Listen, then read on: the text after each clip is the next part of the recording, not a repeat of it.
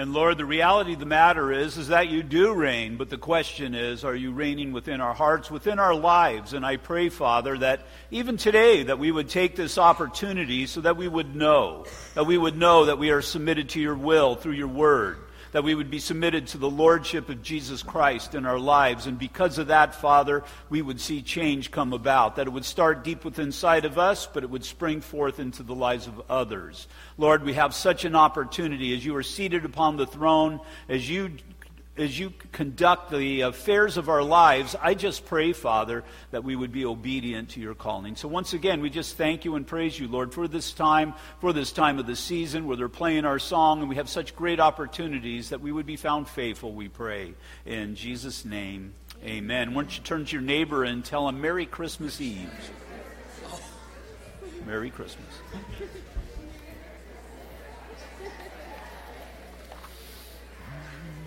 Merry Christmas Eve. Merry Christmas Eve.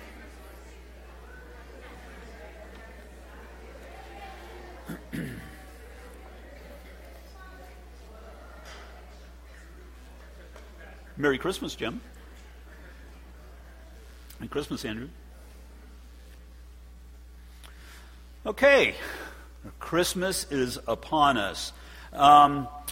We had our outreach last week, and in our outreach, our kids had a bake sale. The bake sale was designed to raise funds for the high school retreat that is coming up. The cost of the high school retreat is $135, and then we use the funds that we receive from the bake sale to reduce that cost for those who serve at the bake sale. Well, we raised over $800 last week for the bake sale. So that was a good thing, and haven't done the exact math, but we should have gotten for those 14 kids that served the cost of the retreat down to some $70 to $80, and so that's a very good thing. Just the remainder of our Christmas season. Tonight we're going to have our candlelight service. We'll be meeting here at 6 o'clock. And then tomorrow morning at 9 o'clock we'll be having our Christmas Day service.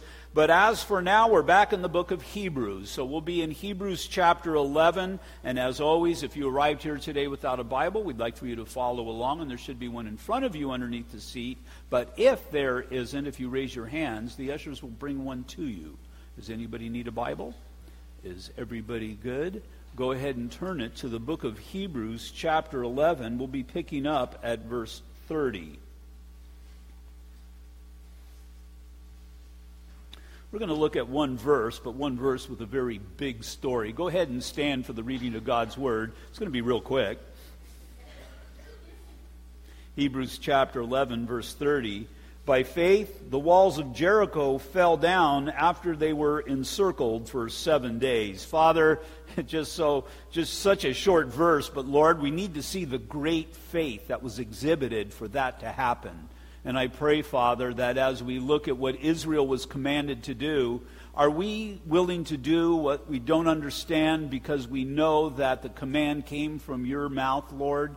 I just pray that we would be found just as faithful in all areas of our lives. And so once again, as we look at this reality of faith, I pray, Father, that you would build ours, that you would strengthen ours for your glory, we ask. In Jesus' name, amen. Go ahead and be seated.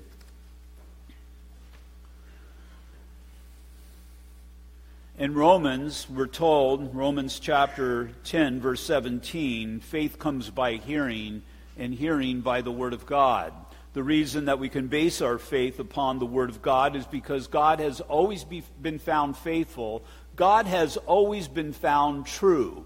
Now we look at our society. What is it that we're able to depend upon in our society? Whose word can we really trust in our society today? Politicians? Well, they'll say one thing pre-election and do quite another post-election. And the thing about it is we know politicians never lie, do they? And now we've got this reality that has come upon the scene in the last few years, and you've heard about it, you've seen it, and you probably experienced, well, you all have experienced it, is even fake news. You used to be able to trust people like Walter Cronkite, but nowadays you're never really sure if you're getting the accurate picture, if you're getting the whole truth. And because of that, there's instability within our nation. There's instability amongst our population. And then there's the people behind the pulpit. Even though I'm one of them, we all have to make that evaluation. I need to make that evaluation myself. Am I truly teaching the true Word of God? I mean, to the best of my ability. Am I giving the ideas of man? Am I giving stories just to draw crowds? Well, you got the person behind the pulpit that needs to be evaluated as well. That's why I ask you, pretty much say it every Sunday, we open your Bibles to wherever you're at, and if you didn't bring a Bible today, we'd like for you to follow along. And there should be one in front of you underneath the seat, but if there isn't, if you raise your hands, the ushers will bring one to you. Kind of gotten used to say that. Reason is because we want you to follow along so that you know what is being said from the pulpit is the truth based upon God's Word. It's what keeps us accountable. It's what keeps us on, if you will, the straight and narrow. Because if faith comes by hearing, and hearing by the Word of God, then the Word of God needs to be that which we stick to. Because faith built upon anything else is not really going to be faith. And so, if the words of man are as fallible as they are and are not sufficient for faith that forms trust, the only option is God's Word. Now, you've probably heard already many Christmas stories. I gave a couple Christmas sermons last week. I did so on Thursday night.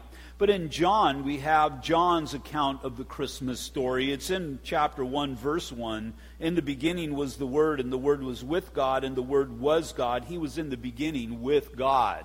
And the idea is that Jesus is the way, the truth, and the life, that nobody can come to the Father through Him. And so that's why John describes Him as the Word. He's the final Word. He's the last Word. He's the ultimate Word. And He has delivered us this Word, and He's confirmed this Word so that we would know that we have what is sufficient for living a life that is right in the sight of our holy God. And so what we're looking at here in Hebrews chapter 11 is people that put it all out on the line. They bet the farm. They risked it all just simply based upon God's Word. Now, I've been in my house since the 80s. We moved into our house in 1986. A lot has gone on, and we're pretty much established there. Obviously, there's an element of security. God has blessed us with the home that we have. But what happens when you grow roots? What happens when you become comfortable and God says, you got to go? What happens when God says, it's time to move on? Are you prepared to do so? Are you willing to do so? Are you open to hear the truthfulness of God's Word when it comes to the things that are hard to do? Well, each and every person in this chapter, they had to do such a thing. The Apostle Paul was willing to lay it all out on the line based upon God's calling and what God has called him to do and who God called him to be, because he understood, number one, the magnitude of the message, but also, number two, the magnitude of the person who has delivered the message, the Lord Jesus Christ. Matter of fact, in 1 Corinthians chapter 4 and verses 9 through 13, he says, we've become the offscouring of the world. I'm willing to give it all, whatever is necessary for the benefit of the gospel of Jesus Christ to go out. Why? Because he had faith that God was able to keep him. He had faith in what God had called him to do and who the God was that called him to do what he was called to do. And so because of the strength that he had in his life, he was willing to give all for Jesus. Another thing is God approaches and speaks to man here in Hebrews. Have you noticed the absence of signs and wonders? You know, as we're going through this chapter on faith, some people call it the Hall of Faith. As we're going through this, you don't see signs and wonders and miracles other than the miracle in God providing as God has directed. But the idea here is that signs and wonders, that diminishes faith. Because faith needs to be the purity of God's call and God's word in your life. That as I hear it, as I discern it, I need to make a decision to be obedient to it. Now, I'm not always going to go, and it's something that we've seen time and time again, I'm not always going to go and get the full message. As far as what I mean is, I'm not going to get the end, I just get the next step. And I'm not even sure sometimes in what that next step should be. I'm not absolutely positively sure, but again, that's the essence of faith and moving and going without completely knowing the end result. And so, one who needs more than God's word is doubtful and faithless. When Thomas didn't believe, in John chapter 20, verse 29, Jesus said to him, Thomas, because you have seen me, you have believed. Blessed are those who have not seen and yet believed. Now, looking in the Old Testament context, these are the people who had yet to see the coming Messiah. And the promises of God come to fruition. We're celebrating that right now as Messiah came into the world. As God Almighty, he set aside some of his godly attributes, and he humbled himself, and he became man. He became man for the purpose of being able to relate to mankind, and he was to give his life for our sinful nature. So one last time, to make the determination in your life, are you holding fast to faith or are you slipping away? Now, what is it that most people hold fast to? We hold fast to some sort of decision that we may have made at some point in our life where we gave our heart to Jesus or whatever it might be. But the commitment that you made in raising your hand pales in comparison to the commitment that you make in living your life for Christ. It's living your life for Christ that truly displays held fast faith. Trusting in God in every instance, in every situation and circumstance in your life. Now, it's good that you made a commitment. There is that starting point in our lives. But that starting point is just to be a reference point. It is to be a starting point. I mean, if you had a race and they started the race but they never finished the race, then what good was the race? And that's what God has called us to do. He has called us to start because we need that starting point. That's the day when I recognized Jesus Christ as Lord and I submitted my life to him. Okay, great. So what have you done since? What have you done since? We are praying. My wife usually posts it on the internet. We're praying for our grandchildren. And we're praying that they would contend earnestly for the faith this week. She has a new subject every week. If you want to know what they are, I don't know if you post them on the church. Do you post them on the church site or just yours? Just her site. You can befriend my wife. You, too, can become a friend of Terry's. I'm a friend of Terry's, and it's fun. I like it. But anyway, she posts a weekly thing that we pray for our grandchildren with a friend of hers, and this week is contending for the faith.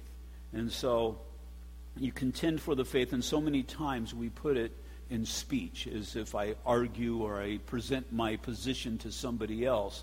But you know where the biggest contention is? Biggest contention is right here, as I fight against the flesh, as I war against the world. That's really where I contend for my faith. I mean, you can sit here and say, Pastor Mike's the most godliest man that I've ever met in my whole life. And you can tell my wife that, and she'll laugh at you because she knows the shortcomings of Pastor Mike. She knows the humanity of Pastor Mike. And so you can say that I'm a godly man, but you really wouldn't know I'm a godly man unless you followed me around. Now, I try to be the godliest man that I can, don't get me wrong, but you'd never know until you see a person's manner of living, and that's where we need to contend. That's where we need to compete. That's where we need to give it our all. Give it our all when there's that stumbling point, and there's that opportunity, or at least that point of decision that we come to. Am I going to go in that direction once again, or am I going to forsake it this time for the sake of the Lord Jesus Christ? When we come to that point, as we're contending for the faith, that trial and tribulation has entered in, am I going to fall to pieces one more time, or am I going to fall into the arms of the Lord and seek him out in the midst of this trial? It's all of these things that speak towards who it is the Lord of our life. Did I truly have that day of faith on the day of salvation? And am I holding fast to faith, or am I slipping away? Our natural, if you will, the natural man, our natural tendency is to slip away. And once again, y'all know somebody who slipped away. Y'all know somebody that was in church. They were active in church. And you looked up to them. And you respected them, but slowly they slipped away. And sooner or later, they were no more. It takes a lot to follow Jesus throughout a lifetime. It takes a lot to exemplify saving faith for a lifetime. It takes effort, and it's hard. Anything in your life that is worth something, there's an element of difficulty to it. It demands something from you. Your Christian faith is going to demand everything from you. You're going to give of your life to it, to live it as God desires that it would be lived. And the only way that that's possible to do is to seek Jesus Christ out as the Lord of your life, to be immersed in God's Word and to be in prayer. See, when I played football in high school, and it was just high school football, It was just a few years, and it was just so long ago. It had impact upon my life. It taught me discipline, taught me a lot of good and valuable things. But during that football season, you were to be dedicated to the team. Now, the worst thing that you can possibly be when you're on a team sport, the coaches drilled it into our head. Does anybody know what I'm going to say? Anybody play sports and know? No. The worst thing? A quitter. A quitter. They absolutely no patience for a person that quit. And somebody who quit the team, he was ostracized and he was looked down upon. Far be it that in my Christian life that I would become a quitter. Far be it. I mean, I just look at this personally, and when my wife and I first started coming to church, she actually came to Calvary Chapel before I did. She got saved before I did.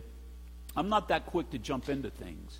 If I'm going to commit myself to this, I want to make sure that it's worthy of me committing, and not so much that it's worthy, but it's that which I'm able to embrace and make part of my life.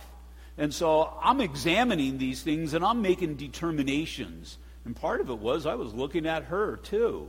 When God brought me into his kingdom, though, there can be no turning back.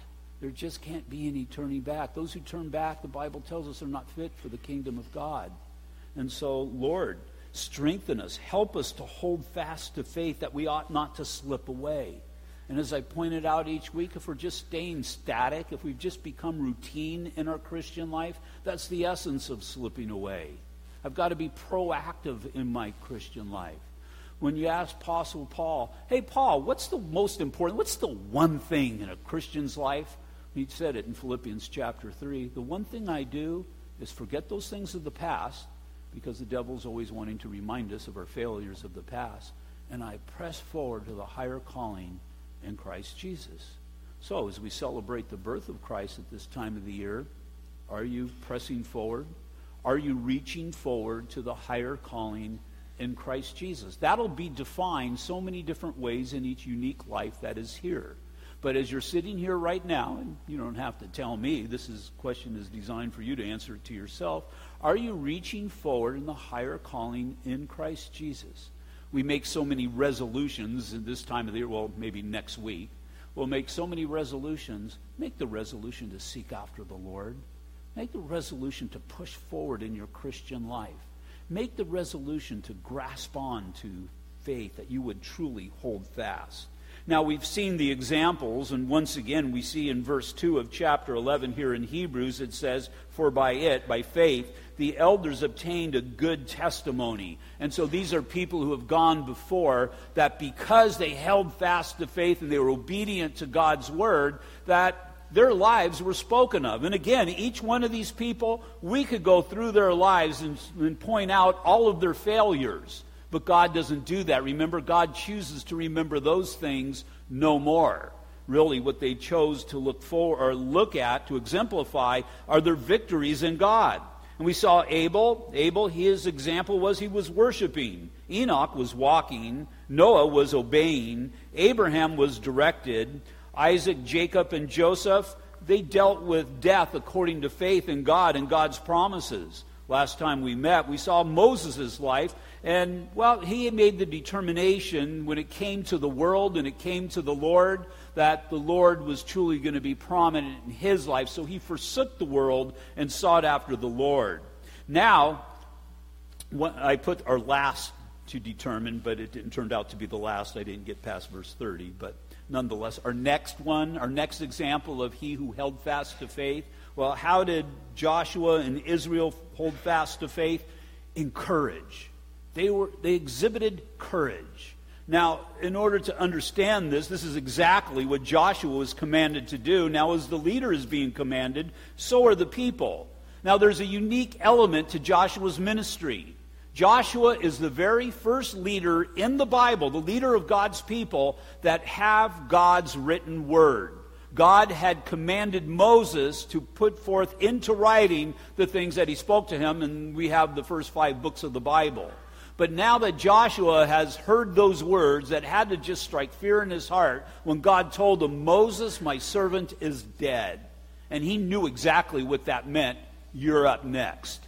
What happens when God tells you you're up next? What happens when the person that you've been dependent upon and person who you've clung to goes away? What happens when you've been called to come on deck and to be the leader, to be the one who stands in the gap? Now, I believe that this scared Joshua to death. Where did I get that? Well, in verse 6 of Joshua chapter 1, he's told to be strong and of good courage for to this people you shall divide as an inheritance the land which I swore to their fathers to give them. Only be strong and very courageous, that you may observe to do according to all the law which Moses my servant commanded you. Do not turn from it to the right hand or to the left, that you may prosper in wherever you go. Verse 8, this book of the law shall not depart from your mouth, but you shall meditate in it day and night, that you may observe to do according to all that is written in it. For then you will make your way prosperous, and then you will have good success. He told them twice there, and he'll tell them again, be strong and courageous. Now, why do you tell somebody to be strong and courageous? Because at that point, he's realizing his weakness and his fear. He's understanding that I could always depend upon Moses. Now, you look at Joshua, he's a strong guy. He achieved great victories. But he always had Moses to kind of lean to. Moses would be the guy who would really take the heat. But now, it rested at his doorstep. Now, he was the one who was responsible.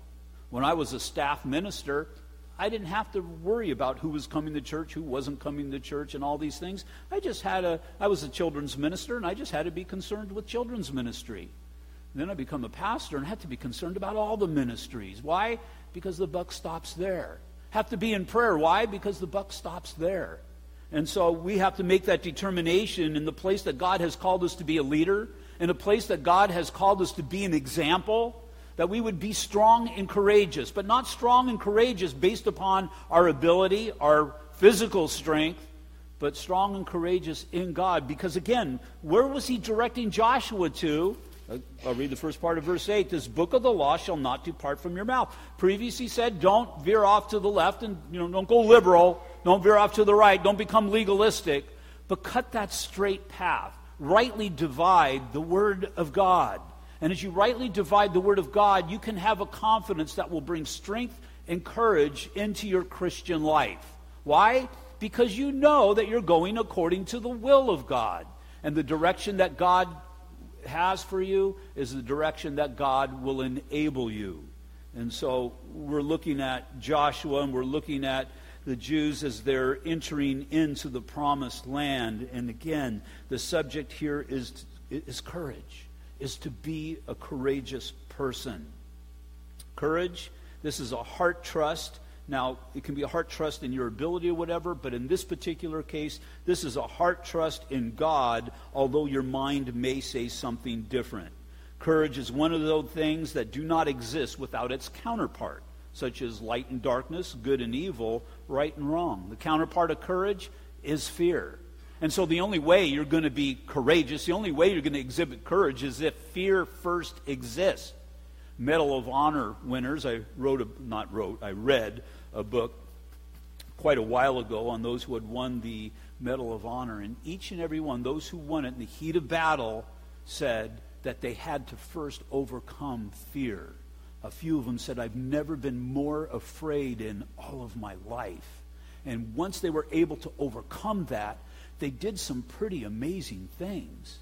Now, there were people who ran away, and those people were looked at cowards, but there were some people that just did nothing. And the majority of the people just do nothing.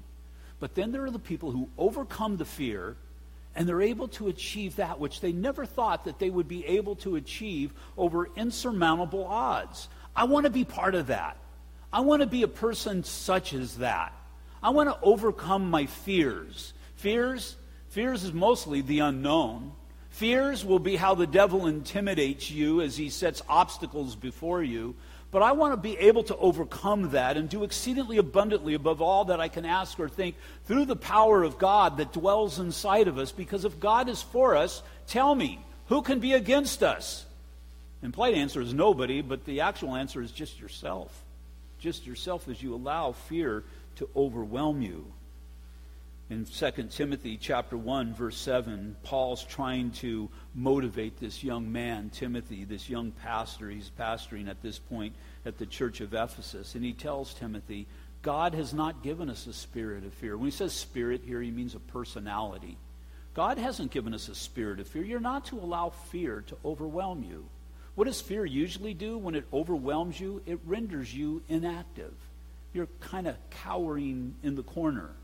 God has not given us a spirit of fear. What has he given us? Power, love, and a sound mind. He's given me love, which motivates me. He gives me power, which enables me, and a sound mind that directs me.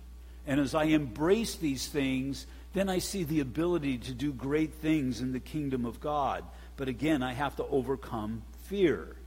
It's imperative for the Christian to see fear as an opportunity for courage. So many in the Bible did. In God's economy, there's no position without price. You see the cross as the example.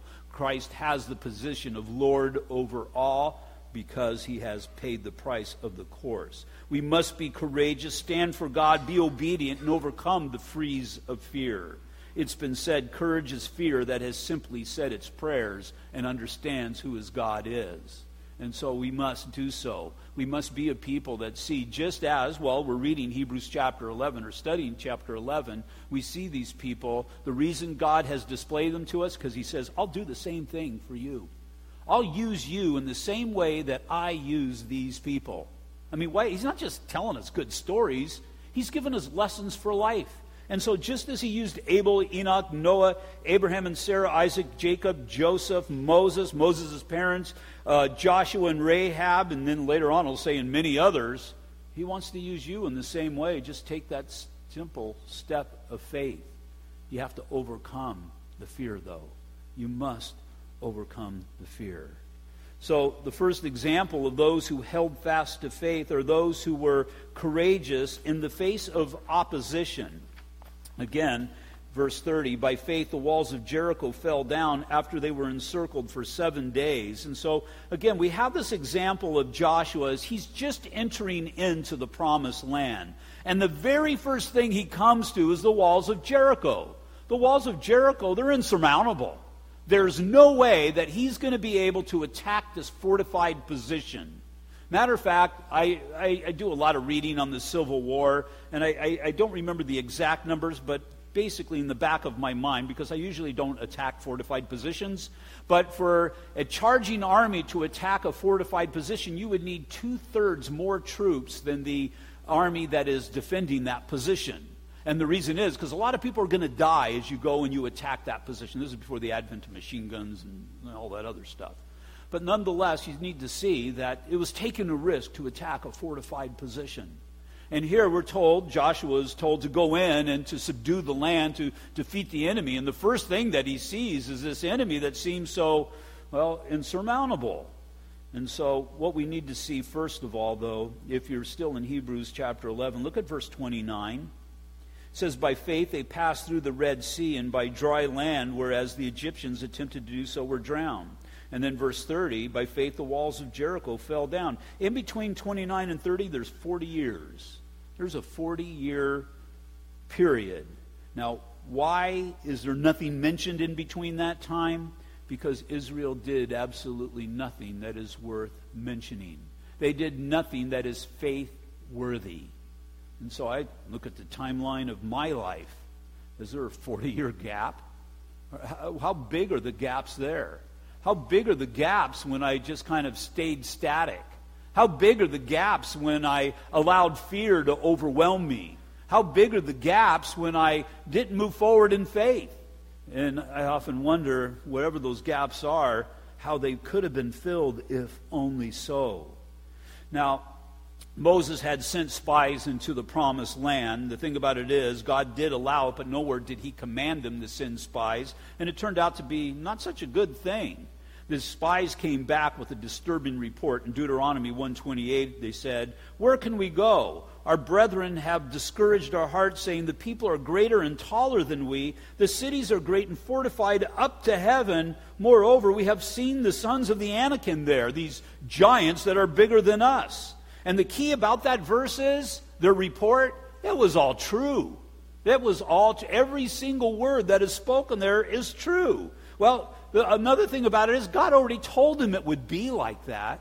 But notice what Moses did and what Moses said, where Moses pointed them in Deuteronomy 1:29 and 30. Then I said, do not be terrified or afraid of them. The Lord your God, who goes before you, he will fight for you according to all he did for you in Egypt before your eyes. And so God says, yeah, that which I called you to do, where I have called you to go, it is bigger than you. It is a greater work than you're able to do, but the fact of the matter is I have called you to do it. And I'll clear the way for it. Now, where we need to take this today, just generally speaking, you need to take it into your marriage. You need to understand if God has called you to marry that person, and if you look on your wedding certificate, and if your name's there, and that other person's name there, look at that as the will of God, regardless of what you may desire at this point. But God has called you to this marriage, and maybe at times it can seem insurmountable. But realize that the Lord will go before you. Realize that God will enable you, and he will knock those big walls down, those places of obstacles. Or maybe it's a child. Maybe it's in parenting, because that can be so overwhelming at times. I have 4 kids myself. They're all adults now, but man, if I could have run away from home, I would have ran away from home. But my wife would have tracked me down and dragged me back. I mean, raising kids, seriously, is the hardest, it's the biggest blessings, but it's the hardest thing I've ever done in my life. Again, it can be so overwhelming. But as God has called me to do it, because see, all of my kids, they kind of look like me. And it's hard to deny that they're mine. So that being the case, that's what God had called me to do. And there's no doubt about that. And I need to be faithful in doing that. And at times it seemed like a big wall. But God went before me. And God goes before us. And God will enable us. And so it's by faith that I need to take the step in the Word of God, teaching and training them the Word of God, doing what God has called me to do. There's so many other things. You've got to properly educate them. There's no doubt about it. As I said before, sports were insurmountable in my life. Well, not insurmountable.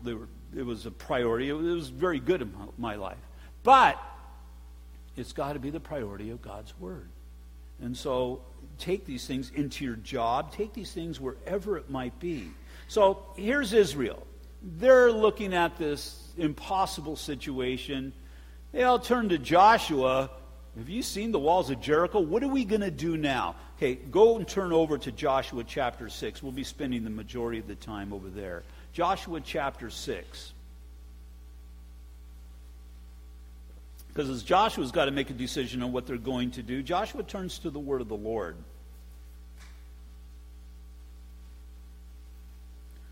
I turned to Judges chapter 6. I'm thinking, that's not it.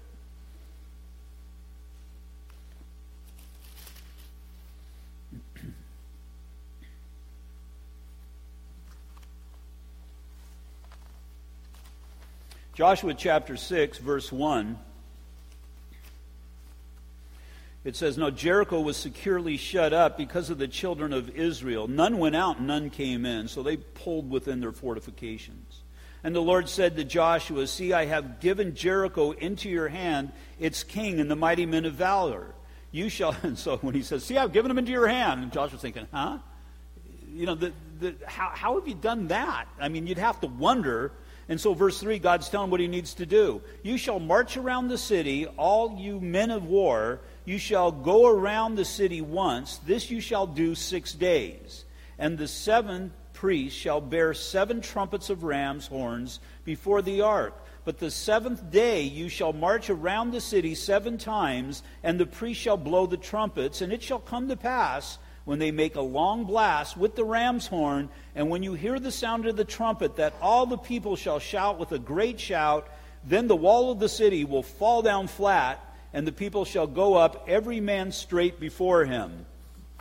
Now, it's one thing to hear that and to think, okay, and to have faith. We're going to march around it once a day for 6 days, one time for 6 days. And then on the 7th day, we're going to march around it 7 times, and then we're going to blow horns and the walls are going to fall down. Okay, so, and if you're able to, trust God for that, then that's fine. But he's got to go out and sell it too. And see, that's a big part of faith. Is you receiving it the best you can. And again, it has faith, so you don't get all the details. But then you got to go out and sell it, if you will. You go out and you witness it. And so what I have to do is, and it's how God teaches and trains us, as he directs us, as he shows us, as he reveals himself in our lives, we learn to trust on him, and what he says he's going to do, and then we're able to share it with other people. And so see where the necessity for strength and courage in Joshua's life is? Because now he's got to go face a few million people and tell them what we're going to do. Joshua, how are we going to defeat this fortified position? We're going to march, and then we're going to yell, and the walls are going to fall. That would be a pretty hard thing to sell. And so the people's response, well, in the end result, they held fast to faith in the midst of opposition. They held their tongues and they simply moved their feet. Now, as they needed to keep quiet and go, and we need to see, well, it's the same thing that we need to do when God calls us. Why march? Why march? Because it's got to be this act of faith. God sent them out there every day. Now, what happens if they go for 5 days and they take a day off? I guarantee you the walls don't fall down. What if they go out there and they never encircle the city? The walls don't fall down. If they don't blow the trumpet so they don't yell, if they fall short of God's word, then we don't see the great victory come to pass. Now, why would it take 7 days and 13 trips around the city? I think the first reason would be so that we would know grace. In every biblical occurrence of the number 13, there is a connection with rebellion, apostasy, deflection, corruption, disintegration, revolution, or some similar act. Now, the second reason, 13 times for them to realize that their plans would not work to overthrow the city. That their power to achieve victory in this situation, it was non-existent. They're facing, and God wants them to know and understand, this is a human impossibility to be able to achieve victory here. But they're also understanding what God is able to do. Different situation, but in 2 Chronicles 20:15 it says, "Thus says the Lord to you, do not be afraid nor dismayed because of this great multitude, for the battle is not yours, but God's." This is what God has called them to do. Now that's a key. That's a key to understanding how faith works. It's based upon what God has called them to do. So you can't just go out and do this, just haphazardly. It's all based upon what God has called me to do. Now, I know that God has called me to be a pastor, so by faith I put studies together, hoping that somebody shows up on a Sunday morning. Or, by faith, I continue to be the husband that I need to be, or the father, or the grandfather, or whatever it might be, because I know that God has called me to those things, and there's other things that God has called me to, or I believe that God has called me to, that I just simply take these acts, or these steps of faith. And so, notice what they were being courageous about. The people at Jericho, they weren't coming out. Theirs was a superior defensive position. Again, it says Jericho was securely shut up. So there was not great military effort exerted on Israel's part, but really what we see here is just simple obedience to God. Now, most of you know the story. They went and did exactly what they were supposed to do. They walked around for those 6 days. On the seventh day, can you imagine? Okay, walls are coming down today. Now, remember, God uses mustard seed faith. If I put myself in Joshua, I'm not saying, okay, the walls are falling down. I'm thinking, I sure hope the walls fall down. And so they walk around once, twice, 3 times. They walk around 7 times. They probably didn't even hear a rumbling. And okay, we walked around. Now we got to yell and blow. So the trumpets go off and they start yelling. And I would imagine just a slight, now this is just conjecture on my part, but there had to be just that slight shaking, that rumbling, and then the walls came down. And great is their God. Great is their God. It's just like Moses when we looked at it, I think, last week, when there was the splitting of the Red Sea. He had to go down in front of everybody, and he had to raise the staff over the sea. And I often wonder, put myself in his place as he's walking down. I sure hope this happens. But it's all God wants is a mustard seed faith. See, what's a mustard seed? The mustard seed is the smallest seed of a tree that will bear fruit. And God is saying, if you just give me that little bit, you'll see a tree come about and you'll see fruit produced. And that's what happened here. They just did what they were supposed to do. And as they did what they were supposed to do, then God did what he does. That's why we're reading about them here. Unfortunately, there's going to be another city, Ai. Ai was just some little city, just a few people there, and once again they sent spies. Never worked well for them sending spies. It's because you're just supposed to move when God calls. But they sent spies, and the spy says, hey, it's a piece of cake. Matter of fact, you don't even need to send everybody. So they just sent partial people up there, and they were defeated, and people were killed. And you've got to be obedient to God's word as God has called you. So, Hebrews chapter 11. Hebrews chapter 11 should be one of the most relatable chapters in the Bible for the born-again believer. That we would know, that we would understand. Am I truly holding fast to faith? Well, holding fast to faith isn't living a perfect life, because nobody's able to do that. But the people who hold fast to faith, they move as God calls. What has God called you to do? Are you courageous enough? Are you strong enough to truly ask God, what do you want of me? What do you want? Have you spent time in prayer? Have you spent time fasting? God, what do you want of my life? That you would be open to his leading, and that you would give God glory through your obedience. That's what these people did. And we're speaking of them thousands of years later, just simply because of those simple acts of faith. Father, once again, we just thank you, God, that you have given us this word, and that you have given us, Lord, these examples of people who held fast to faith. And Father, I pray that, Lord, as you give us opportunities in our lives, that we would be found just as faithful. And so, Father, our Christianity is meant to be that which is lived in the forefront. And so, Father, I pray, Lord, that we would overcome our fears, that we would overcome the world, our flesh, and the enemy, and that, Father, we would push forward to your higher calling in Christ Jesus. And as we do, Father, I pray that you would show us great things. And so, Father, I lift up those who are here this morning, Lord, just this time of the season. So many of us will be going into unsaved homes, amongst unsaved friends and family. I pray, Father, that we would exhibit our faith in the midst of that. I pray, Father, that we would be strong and that we would be courageous based upon, Lord, who you have called us to be. And that, Father, we would see great things come to pass. So once more, Lord, I just thank you for our church. Thank you for the gift that it is. I thank you, Father, for one another. That, Lord, we would be strengthened through one another's presence in this place. And that, Lord, just as you have given us a great gift of a Savior, that, Lord, we would give back to you this great gift of faith. And so, Lord, just bless us. Spirit, come upon us. Use us to your glory, we pray. In Jesus' name, amen. Will you all stand, please?